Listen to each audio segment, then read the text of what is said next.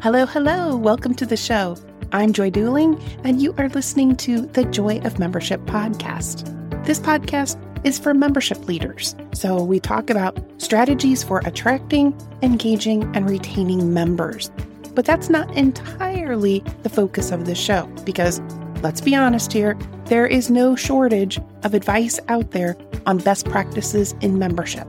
What we need to talk about is how to actually make those things possible in the real world. How to be absolutely sure that growth practices are going to stick.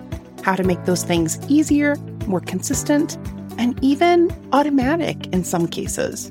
Sound good? Then stick around because we're about to jump into it.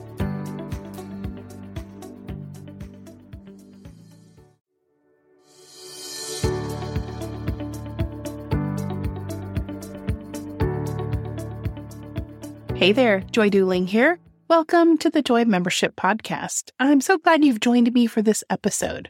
As I'm kicking off this episode, we are solidly into the fourth month of the year, which means there is an entire first quarter of progress in the rearview mirror. Often, the metrics that organizations look at most closely throughout the year is the number of members who have signed on or renewed. After all, these numbers seem like they are most directly connected to revenue. But today, I'd like to ask you about a different number. How many prospects did you gain last quarter? I'm talking about brand new people in your database, people you are communicating with now that you weren't communicating with before this quarter. Do you track this number? Do you ever look at it? I find that my own clients don't pay a whole lot of attention to this number. In contrast, when you look at for-profit businesses, lead generation metrics are one of the top things that they track. If you've ever watched the television show Shark Tank, you'll probably recall that this is one of the common questions that a shark asks during the pitch. It's the cost of acquiring a new customer. This is a number that the business owner should know because they're tracking new leads coming in, new leads converted to customers, and the amount spent on marketing. For membership organizations, those numbers are still important in relation to how many prospects are being gained, even if you don't consider yourself a business per se. Here are a few reasons why the number of prospects gained is important.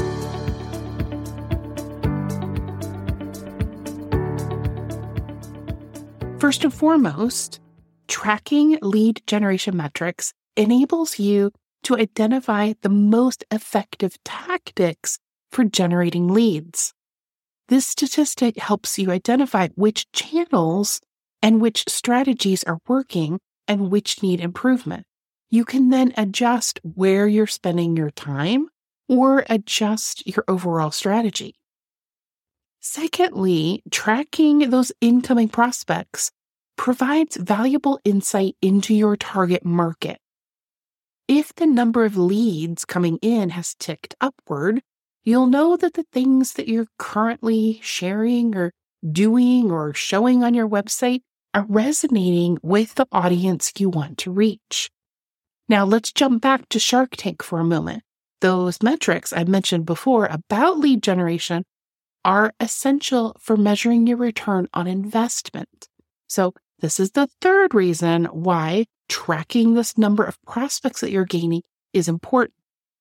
Without looking at your leads, your customers, and your marketing costs, you can't calculate that cost per acquisition. This can and does lead to spending money on marketing strategies and channels that don't translate to income. Now, if your organization is small and volunteer run, you may not think about things like the cost of acquisition. It kind of sounds like fancy marketing speak. But here's why it matters for you. As a small organization, it's critically important that you know whether or not what you're doing is working because you have zero people power to waste. You need everything that you're doing to be impactful. And my final point, paying attention to lead generation metrics helps you stay agile and adapt to new trends and opportunities. You'll be able to quickly identify the changes in the market or shifts in audience behavior, and then you can adjust accordingly. You will set your organization up to be able to take advantage of the new opportunities and to adapt to changes. So, have I convinced you yet that knowing the number of prospects that you attract each quarter is important? If I have, then let me answer the next question that's probably on your brain, and that's, where exactly do I get that number, Joy? For those of you who are using the JourneyCare platform, the answer is easy. You simply pull up your list of contacts, click on the Created On column to sort your list, and you will instantly see the date that each contact was created. Brand new prospects will be those people with created dates during Q1. If you're not on JourneyCare, you'll need to look through whatever software platform you're using. Your mailing list software may be the best place to start.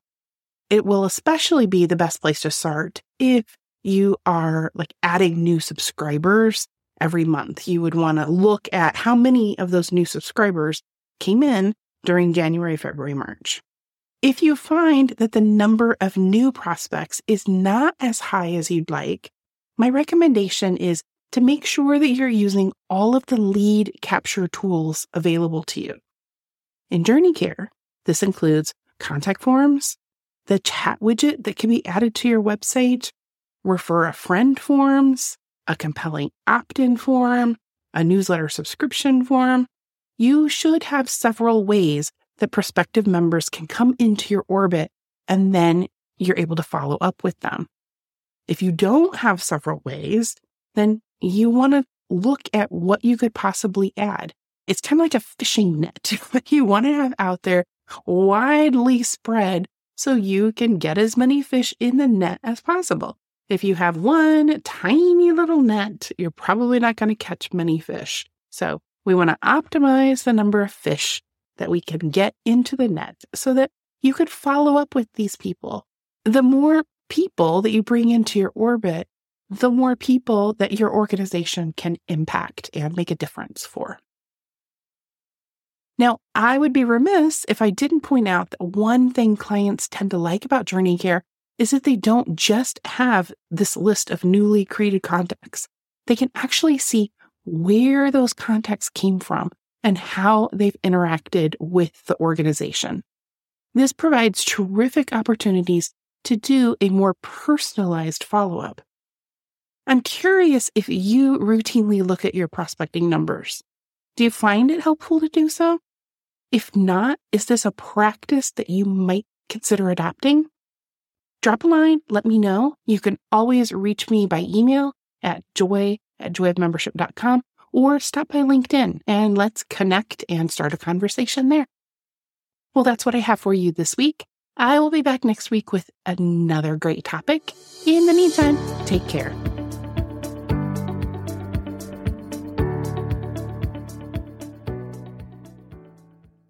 Hey there, you made it all the way to the end. Bravo to you. I'm back in just one last time to remind you that there's a free one-page PDF available over at the website that shows you more than 20 ways that technology could be supporting your efforts to attract, engage, and retain more members. It's actually broken down into the stages of the member journey, so you'll know exactly where each piece fits. And everything that's on that one-pager can actually be automatically done for you with software that costs less than $1,000 per year. So if you haven't already grabbed it, you can get your copy at joyofmembership.com/tech. joyofmembership.com/tech. TECH. Have a great week, and I'll see you next time.